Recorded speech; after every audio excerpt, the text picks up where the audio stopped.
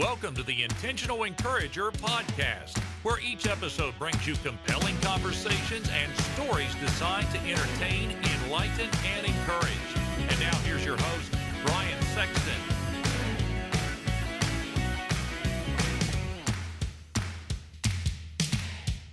And welcome into the Intentional Encourager podcast. I'm your host, Brian Sexton. Thank you for joining us again today. I have a guy who is a seed sower. Now, when you think about that, I can remember sowing grass seed in my front yard. I had a little bag and I turned it. That is not that kind of seed sower. This guy helps coach and mentor leaders and business people and sows the seeds. We're going to find out what kind of seeds he sows into their lives. But it is an honor to welcome Kirk McCarley to the Intentional Encourager podcast. Kirk, how are you today? I am well, Brian, and the pleasure is all mine. And I believe the Lord has a sense of humor. He's planted me in Northwest Florida, where there's sandy soil, and getting seeds to prosper and grow. But we'll not talk about that. Well, yeah, I mean, it's kind of hard to get seeds to grow on the beach. That is, if you can, Kirk, if you can find a way to get seeds to grow on the beach, my man, I think you're going to have something. Other than sea oats, I think that's about it. Hey, Kirk, let's get started here. And I like to, as you know, I like to open every podcast. I like to get kind of a state of affairs around folks, how they have handled the last 18 months or so. Everybody has been shaped, affected by the COVID-19 pandemic in some way, shape, form, or fashion. And I want to find out what the last 18 months or so has been like for you personally, professionally, even spiritually. Take me through the last 18 months of your life and how you and your family have dealt with things around this COVID-19 pandemic. Let me start off by saying, first of all, that the past 18 or so months have been blessed for us. The Lord has put obstacles in front of us, challenges for everybody worldwide, but there have also been opportunities that have come with that. And from a business standpoint, both my wife and I are individual business owners. I have found in my coaching business during this period that people are seeking answers. They're looking for direction. They're looking for ideas as far as what the next steps are going to be. And I'll speak for my wife. I'll give her a plug.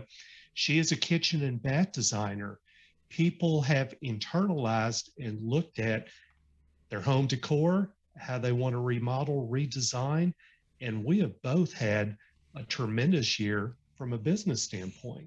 Now, I also have a sideline with ESPN, and during the early part of that period, sports took a backseat to the virus. Yeah. Along about the end of last year, calendar year, sports, football, basketball came back, and I work in the production end of it. We were not going to live sporting events, but what we turned to is remote productions. Yep. So it was a technology that was new. We had to learn to think out of the box just a little bit. And at first it was kind of like, oh my gosh, how am I going to learn this? Well, it was an elephant, which I took a bite of at a time and eventually overcame that obstacle. And I've had more events in this past year than I have at any point in my career of doing that on the side. Well, so, Kirk, let me jump in there. Because I'm a sports fan, love sports. A guest that's been on the Intentional Encourager podcast several times is a friend of mine, Jason Romano. He worked at ESPN and he was in Bristol doing things up there. And it really is. It is. So, I have a setup here where I do the Intentional Encourager podcast and I have my work stuff on that side. And you really could, with a virtual background, a good microphone, and a headset, guys were broadcasting games from their office, from wherever they could be stationary. You get them a camera, a ring light, a microphone, and there was really no difference. And correct me if I'm wrong, there was really no difference from a production standpoint, because I would see guys doing games and they would have their office backdrop behind them as they were doing the game. Or, the guy, one thing that comes to mind is the guys at ESPN that were broadcasting the Korean Baseball League. Mm-hmm. And all three broadcasters, whether it was Dan Shulman doing the play-by-play, maybe Eduardo Perez was in on the broadcast, maybe Tim Kirksham was in on that broadcast. They were in three separate places, but when the camera shot went to the live action, you really couldn't tell that all three of those guys were in three separate locations, literally across the country. What has really helped, too, as we continue to do some remote broadcast, is the crowds have returned. And so you have that feeling, that excitement that comes with people being gathered at the sporting event. And we had some tweets for a game that we were broadcasting this past weekend that came in and said, basically, it sounds like you guys are there. And that's exactly what we want to duplicate. Don't get me wrong, there is nothing like being at a live sporting event. And I have the fortune of flying out after our broadcast to go work one tomorrow.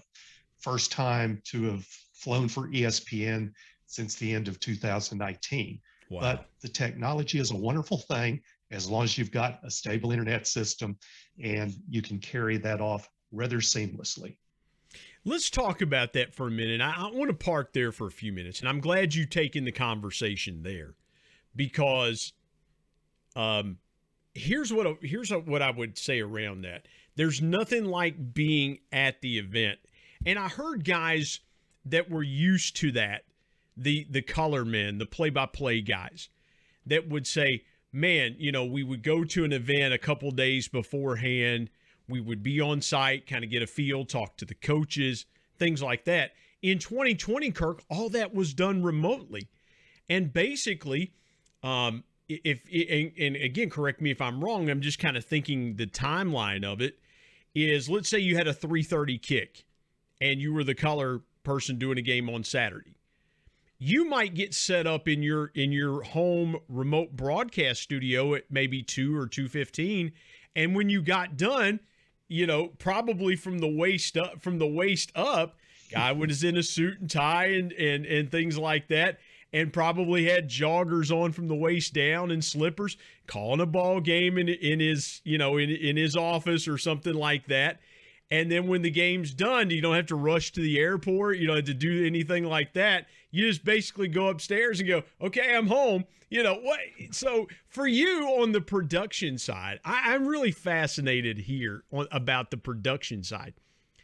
You're doing the same thing, but you're doing it from your home or a remote studio and things like that. For you, what was something that was hard to replace about that for you? Because I've got to think there is a when you're in that mode for, let's say you're doing a football game for 3.5 hours, longer than that. You guys get to the site early, get everything set up, you're ready to go. Then you do post game. There's an adrenaline, and I'm locked in for probably 5-6 hours. But now it's a little bit different. You're still locked in, but you're really locked in mostly when that game is going on. How different was it for you from the production side? We saw the on-air side. We saw what was on air. Take me through what it was like on the back end of things that people would not have seen. I've got an easy answer to that question, and I experienced it just recently. I do statistical analysis during the game, and I provide data to the talent so that they can sound intelligent when they say that's a 38-yard punt with a 5-yard return. Camera angle of what we get on Zoom, and that's how we're watching a broadcast, is so very, very critical, particularly on long plays. So a pass play that covers 30 yards, let's say, for instance, sometimes the camera angle doesn't give me that, so it's hard to spot where that completion went to and where that receiver was tackled or ran out of bounds. So that becomes the biggest challenge. The other thing, again, related to that, people that are familiar with the Zoom technology, depending on the stability of your internet connection, it will freeze on you periodically. Yeah. And so I'll see the quarterback stepping back in the pocket, cocked to throw that pass, and then he freezes, and it's like, come on, come on, come on. What's going to happen next? Hey, imagine being in West Virginia where internet is kind of shaky to begin with. But no, I'll share something with you. I was doing live radio last year from where I'm doing my podcast with you now, and the internet froze. I was in the middle of an interview. I had a Comrex. If you know anything about radio, I had a Comrex and a headset, and I was dialed into the studio, and a producer back at the studio. And I had a guest, and I was talking to him, and the internet just dropped. For inexplicably, for no reason, it just went out. And so I had to go running into the house where I was at, because my office and studio are away from my home. To run in, reset the internet. What was that? We lost 20 minutes of airtime.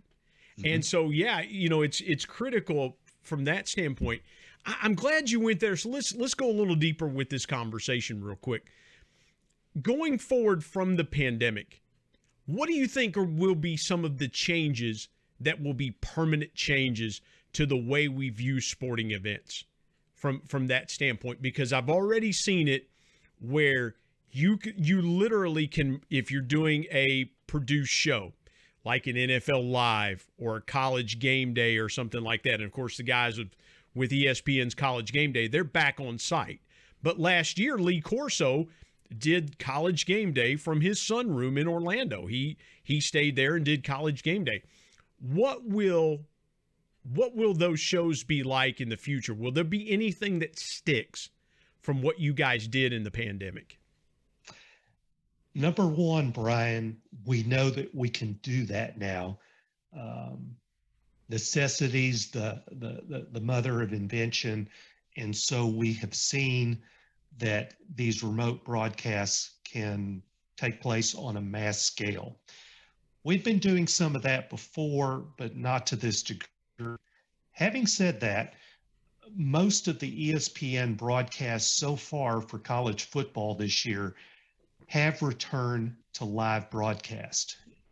But we're going to hold in reserve that possibility should the pandemic get serious enough again that we need to consider a return to how we had been doing it.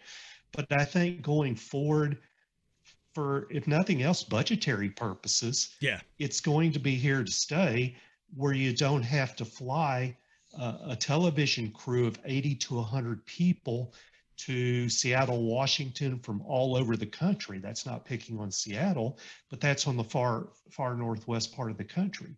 So there's going to be some economies that play into that as well, which is going to give greater opportunity to view more sporting events. We are going to do ESPN 22 HBCU games this upcoming year to expose historically Black colleges and universities, which is a great thing. Technology is going to provide us that opportunity to get those players exposed to the viewers that are out there. Kirk, and forgive me for staying on this vein of conversation, man. It's just so good. It intrigues me. Could you see co-partnerships with, in other words, you mentioned Seattle. So let's say you guys wanted to do a Washington-Oregon State game, and you were contractually obligated to do a Washington-Oregon State game. To your point about taking 80 to 100 people to that game site, let's say it's a primetime Saturday night game. Could you see a scenario where there is a local production crew in Seattle that is in some way contracted to do all the technical stuff at the site. You do your spotting from Northwest Florida. Your color person, wherever he's at, does the color part from, let's say I'm the color man, which I would love to do color for an ESPN game. That'd be awesome. But let's say I'm here in Barbersville, West Virginia, and I'm doing color, and the play-by-play guy is in Columbus, Ohio, and we're doing a Washington, Oregon State game. Is that where we're headed to, is continuing to kind of farm those economies out, if you will? Because as you were describing that, that's kind of the scenario that ran through my mind. Am I on target, or tell me where I'm missing it in that particular scenario? You are right in the center of that target, Brian. The first remote game I did was in Salt Lake City last December from here in Santa Rosa Beach, Florida, with my play-by-play person in Cleveland, with a color analyst in San Diego, with the sideline reporter actually being in Salt Lake City with a number of camera people. Production person perhaps being there, may have been in Bristol, may have been in Charlotte, but the fact of the matter, we are all over the place, and it is blending pretty good right now, and it's only going to get better. Yeah, I love that. Let's step aside, take a quick break. You know, Kirk and I could park here. I could do a whole podcast just talking about the different things here. But when we come back, I want to get into what Kirk is doing with the Seed Sower, his coaching ministry and business that he's doing. I want to get deeper into that. And then later on, I want to tell his story. What a remarkable story he has. My guest, Kirk McCarley, joining me on the Intentional Encourager podcast. We'll be back in just a moment.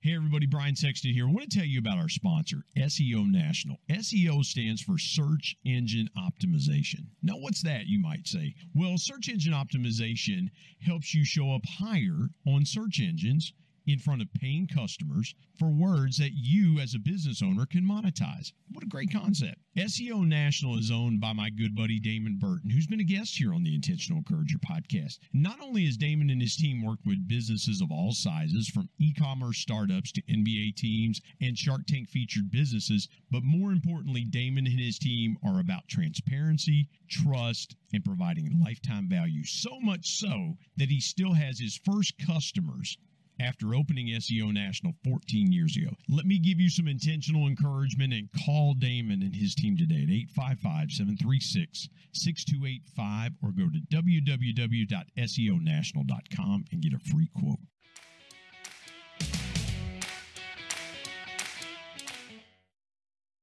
Kirk, let's talk about the Seed Sower. Give me the genesis behind what made you want to start coaching and mentoring, and I was looking before we started recording at your website, theseedsowercoach.com. I love that. When you get on that website, there's a picture there and a scripture. And so I see that as a blending of business and ministry. Take me through the genesis of that and how that idea came to your mind and what prompted you to start it. I was a human resource professional for most of my career, had this sideline gig with ESPN, and also later in life, I started teaching spinning classes, group exercise classes. I'm 64 years old now.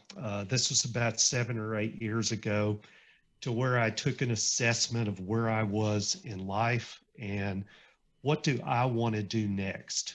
My parents were inspirational. They worked into their 80s, and so it's in the DNA. I don't see any reason to quote unquote retire. I see it rather as, what do I transition to next? So several years back, I hired a coach myself, and we were working through a number of different scenarios, exercises, questions.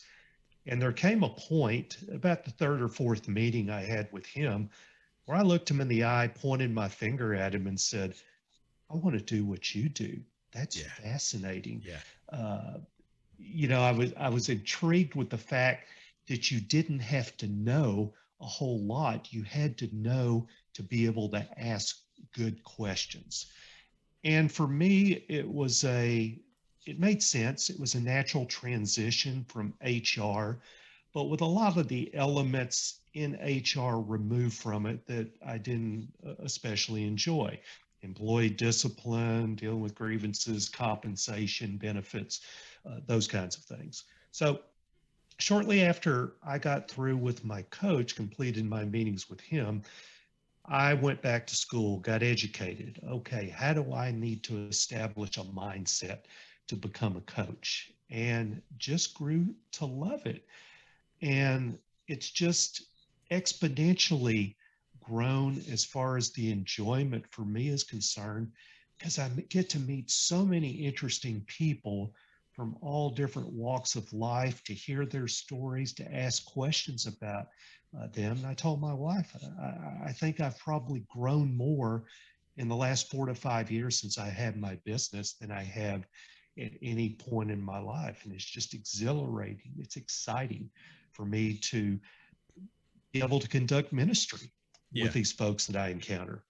Let's bring the two worlds together. We were talking before the break, Kirk, about what you do in your sideline work with ESPN.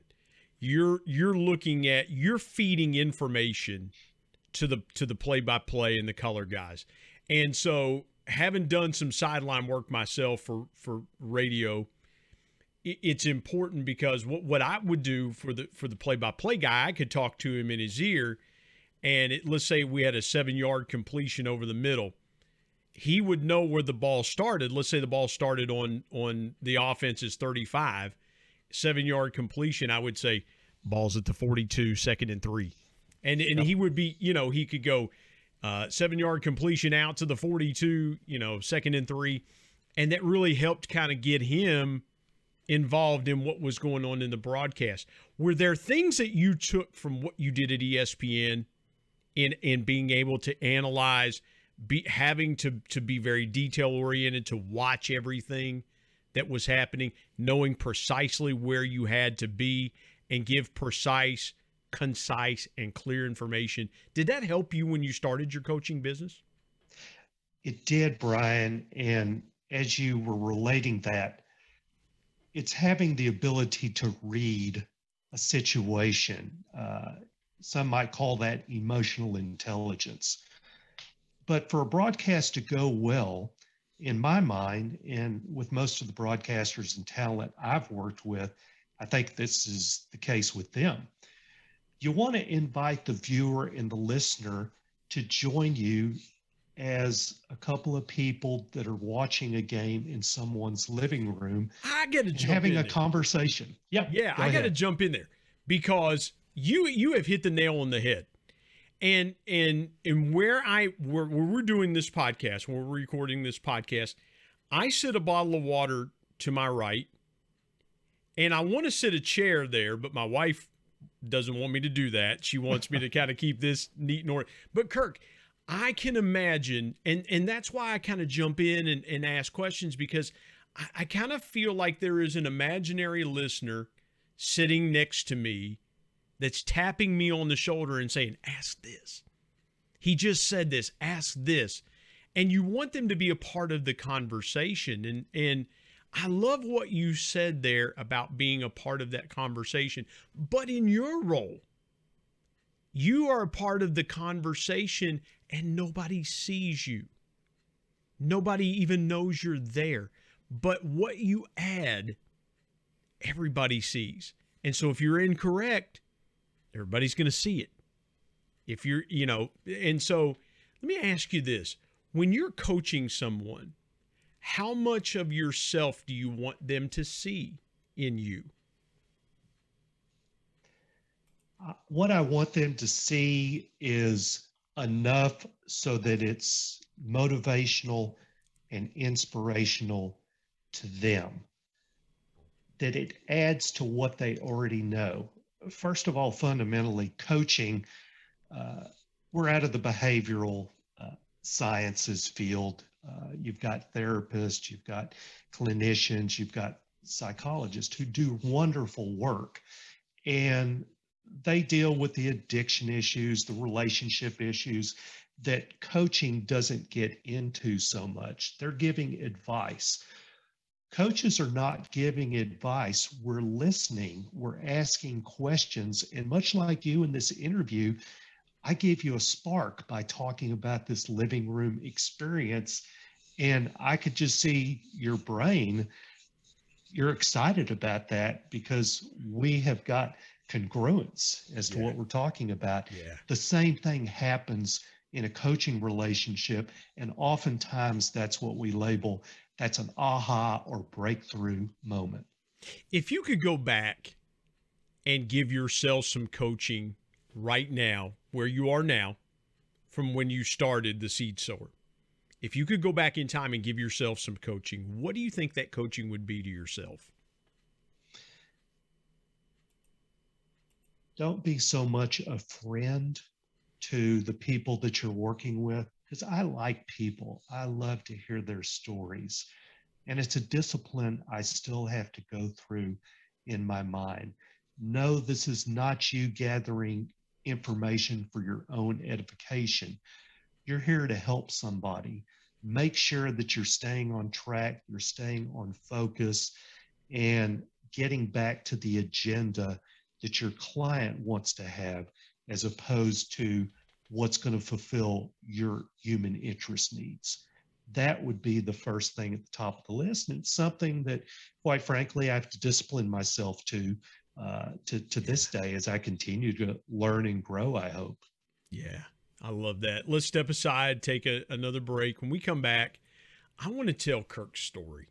I want you to hear his story, because there are some things in there that are going to be relatable to you, and you're going to have that wow moment where you go, man, that's pretty incredible. Because I had that moment when we were setting up this interview to do this conversation. And forgive me for saying interview. I hate saying interview. This is a conversation, and I want you to be a part of it. Kirk McCarley is my guest today on the Intentional Encourager podcast. Come back with us here in just a moment.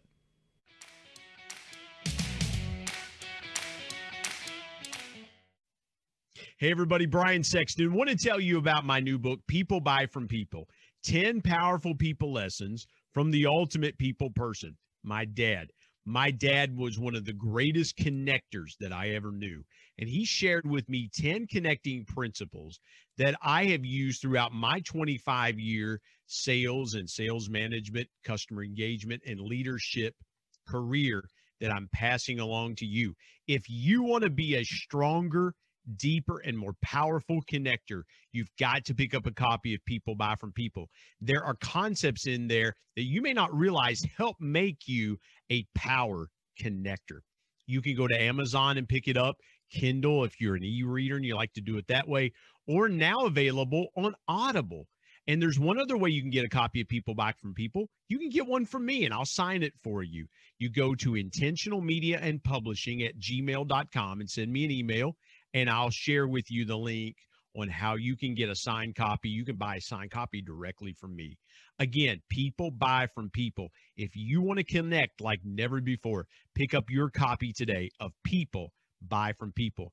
And now let's get back to more great conversation here on the Intentional Encourager podcast.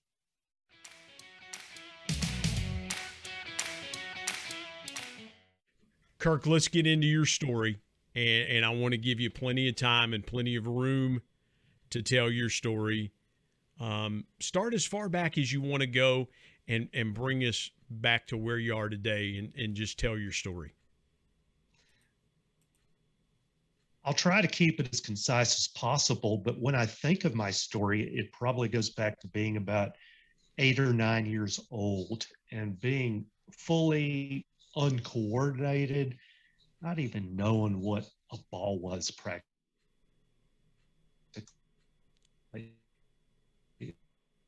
So bad,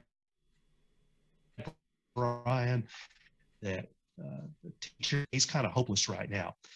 I always had a gift in math, and we have these people that we encounter throughout our lifetimes, sacred intersections, I've called it earlier, perhaps. And there may be a figure that's not there for a prolonged period, a snippet that has a tremendous influence. So this kid invited me to play Pee Wee League basketball. Well, I got involved. I was awkward. I was uncoordinated, but I grew to like the game. And what I also liked about it, he had numbers, they kept statistics. Well, this is interesting and fascinating. So I got hookers existed, like our modern present day calculators. So I found that as I would look at the sports section, I would do a lot of calculation and figuring in my head. Well, fast forward a few years, I had some stick-to-itiveness and stuck with playing basketball and got to be pretty good at it. And but still, my love was the numbers, the numerical aspect of it, and that analysis. Moneyball, Bill James, if you will, before anybody knew about that. Went on to college and happened to have the fortune of rooming with a guy who was broadcast communications major, another guy, sports fiend. And we were those now, but this was in the late 70s, who would watch the NBC baseball game of the week and share commentary amongst ourselves. And mine was always the statistical component, because I'd see a guy that came to the plate, he was batting .412. If it was early in the season, I calculated he was 7 for 17. If he got a hit, he was going to 444. If he didn't, he was coming. I mastered at a younger age. And so people would pass us in the living room of that apartment and say, "What are you guys doing? Get a life." Well, my friend went on into a broadcasting career. He asked me to help him. Our other friend met some people with the Dallas Cowboys, and he has been the Dallas Cowboys play-by-play broadcaster, statistician now for, I think, going on his 38th year this season. Wow. So that is how we launched into that. HR, I mentioned previously, kind of greased the skids, so to speak, for me going into this coaching career and learning about that.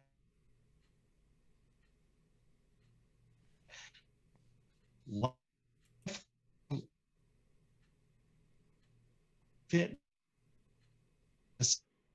desire for that. I was 70s at the time. Well, a 75-year-old guy throws the gauntlet down on that. I took him up on that challenge. Bob is still leading spinning classes. I'm going to see him next week. He's 92 years old. He's what I want to be when I grow up. Wow. Wow. And I apologize for the technical difficulties. If you would, Kirk, go back and you were talking about, let me back up just a tad. You fall in love with stats as a kid, as most of us did. I remember reading the paper, reading a box score, knowing how to read a box score when I was 8 or 9 years old. You know, my dad teaching me how to keep score when I go to a Reds game. Cincinnati's about 3 hours from here. So I grew up a Reds fan, and my dad teaching me how to keep score. And you get to college, and you and your roommate are just doing statistics and things like that. Did you really was it he goes on his way and he goes to work for the Dallas Cowboys? Was there ever that thought in your mind of, man, I wish that were me? I wish that was what I was going to do, instead of, you know, your roommate taking that path? Brian, when I was in my 20s, no enough to know any better. So I guess I never had that craving or desire to usually end up doing. And when he did that, great, but I never had a thought. We kind of self-absorbed in our own world, and I'm on a career track, I guess, so to speak. Not so concerned about what he was doing. Probably should have been, but I wasn't. Well, and it's funny because in my life, I started out to be a broadcast journalism major, then went to work in print journalism, and decided about halfway through I wanted to go into marketing. And it's funny how life weaves it back that way, because I've done a lot of radio the last 20 years and do a podcast. So I mean, it's funny how life does that and weaves that back into your path.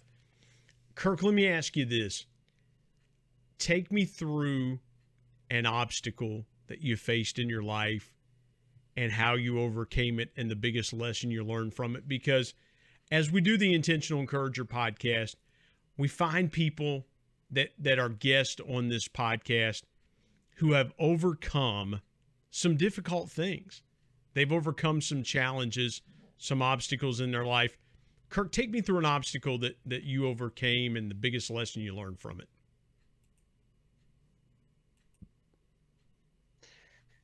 I'm a spinning instructor, and after having played sports, I continued to work out, play sports until I got rickety, and then I took up spinning and cycling. This was in 2014, and I was working out at the gym, group exercise instructor. I'm in decent shape. I was doing lateral pull downs, and all of a sudden the world went dark.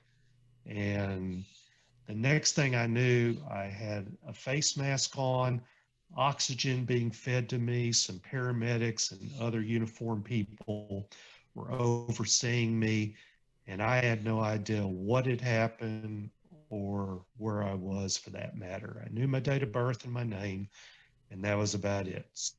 So I was loaded onto a stretcher. This was on a Friday afternoon, taken to a hospital, run some preliminary tests. We don't know anything at this point.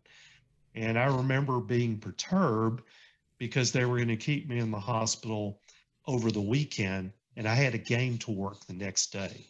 I want to miss that game. Oh, that irritated me. But nonetheless, Monday, further tests were run, and cardiologist came in and said, "You've got a triple blockage. We're going to do triple bypass tomorrow." My wife and I were burning the candle at both ends. She was already down here doing some work in Florida. I was still in St. Louis. I called her on the phone, said, "I'm having open heart surgery tomorrow." And she was like, "Oh my gosh." But in my mind, that blast, were you scared? Whatever it is, I'm going to overcome this obstacle. Okay, there it is. Sorry, I'm getting messages here on my. Hey, that's all right. It happens during a podcast recording. That technology. Yeah. Following day, my wife came back. She was with me. I had triple bypass, incapacitated for a few days, discharged from the hospital the following Saturday. So I missed another game then. If you've had a procedure like that, and one where it was literally a widowmaker, you take an assessment of life and where you are. And I was grateful that I was at the gym, because we're trained in CPR and AED, and a couple of my fellow trainers came to my aid and probably saved my life. I was fortunate to be at the gym and not out riding my bike in the middle of nowhere where no one could have come to my aid. So I was grateful for that. But when I started getting a little bit depressed and down about things, I kind of looked at myself and did an internal reckoning and say, "Kirk, let's get better than you were before. Let's return to working out. Let's be more cognizant of diet. And you've been given a second chance. What is it that you want to do with new life that you've got in front of you?" So I got real serious about going forward. I was back working out 5 weeks after triple bypass. I was leading spinning classes again, 7 weeks post-op. I was determined. And so that episode ended up being a remarkable blessing for me because it got me serious about moving forward. Wow. Yeah, and you really were fortunate because, as you said, you never know where in traveling. I've traveled for many years, and you think, okay, if something happens, how am I going to get the care that I need? What am I going to be able to do? Things like that. And so, yeah, and it's amazing how God, you say to yourself, okay, well, why did this happen? And you think to yourself, well, Lord, I could have been here. I could have been there. I could have been, but you placed those people there for a reason and gave them, and we all had the training to do what needed to be done. And so, yeah, I believe the hand of the Lord was upon you that day because of where you were and things like that. As you think about that and where your life has come to now, and Kirk, you've been so gracious with your time. I want to ask you, what encourages you? What keeps you encouraged? What gets you encouraged? And share with this audience your biggest piece of intentional encouragement.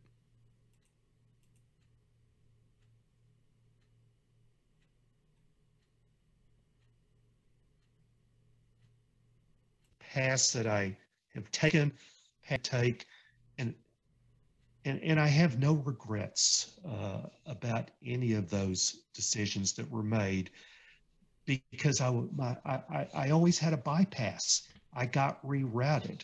So that number one. Second, I have a supportive spouse. We met at a fraternity party in college. We've been married for 41 years, and she just amazes me every day with what she is capable of doing. And I say without hesitation, I outkicked my coverage with her. The third thing is just this richness of friends and connections that have been provided to me. The stories I've heard, the things that I've encountered are worth more than all the gold in the world. And as I travel with ESPN and come to many different places, there are people that I can see many places I go and reconnect with. I'm going to St. Louis after working a game in New York this weekend to reconnect with people again because there's a person who has become a dear friend of me that has asked me to stand in the water with him this weekend as he gets baptized and recommits his life to Jesus. So you can't beat that. I'm so fortunate. Wow. Wow, that is so good. And again, Kirk, we were kind of battling through some technical difficulties there. Share with the audience a piece of intentional encouragement, or your biggest piece of intentional encouragement that keeps you going every day. Obstacles are placed in front of us, and we all have them. It could be relationships, money, jobs, even some of our spiritual life can get a little bit challenging at times.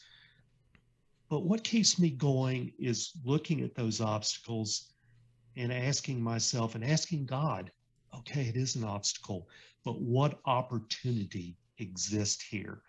And how can I modify and then mold myself to be prepared to confront and deal with this now opportunity as you would want me to?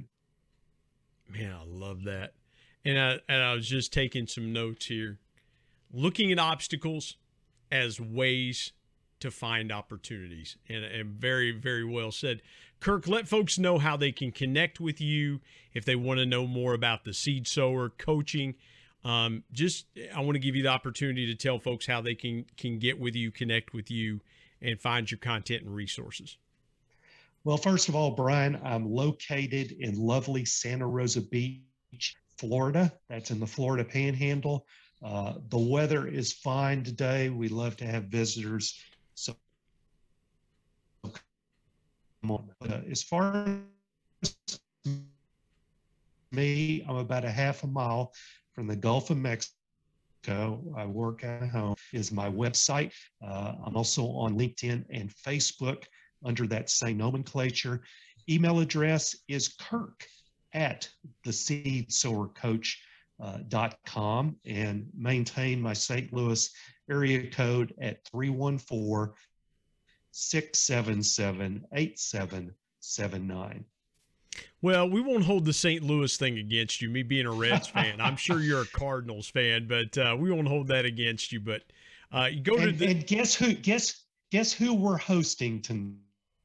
Oh yeah. As we record this podcast, they're hosting my Cincinnati Reds this weekend. So I like the Reds to sweep that series, by the way. Yeah, I think they're going to do it. But no, as we record this, they're a roller coaster. It's a roller coaster being a Reds fan. I grew up 3 hours from Cincinnati as a Reds and Bengals fan, so no wonder there's gray in this beard. Your sports teams will test you.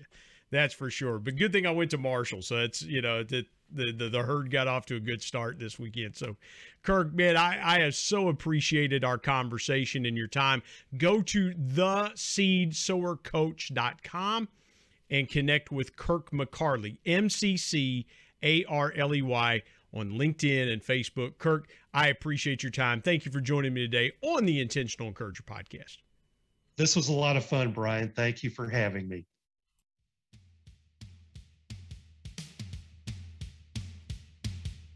My thanks as always to producer Bryce Sexton and technical advisor Matt Means. And of course, the ultimate thanks goes to the Lord Jesus Christ, who provides intentional encouragement every day through his word. If you're not subscribed to the Intentional Encourager podcast, hit the subscribe button wherever you get podcasts so you don't miss an exciting episode where you can get encouraged and stay encouraged. And remember, anyone, anywhere, at any time, any place can be an intentional encourager.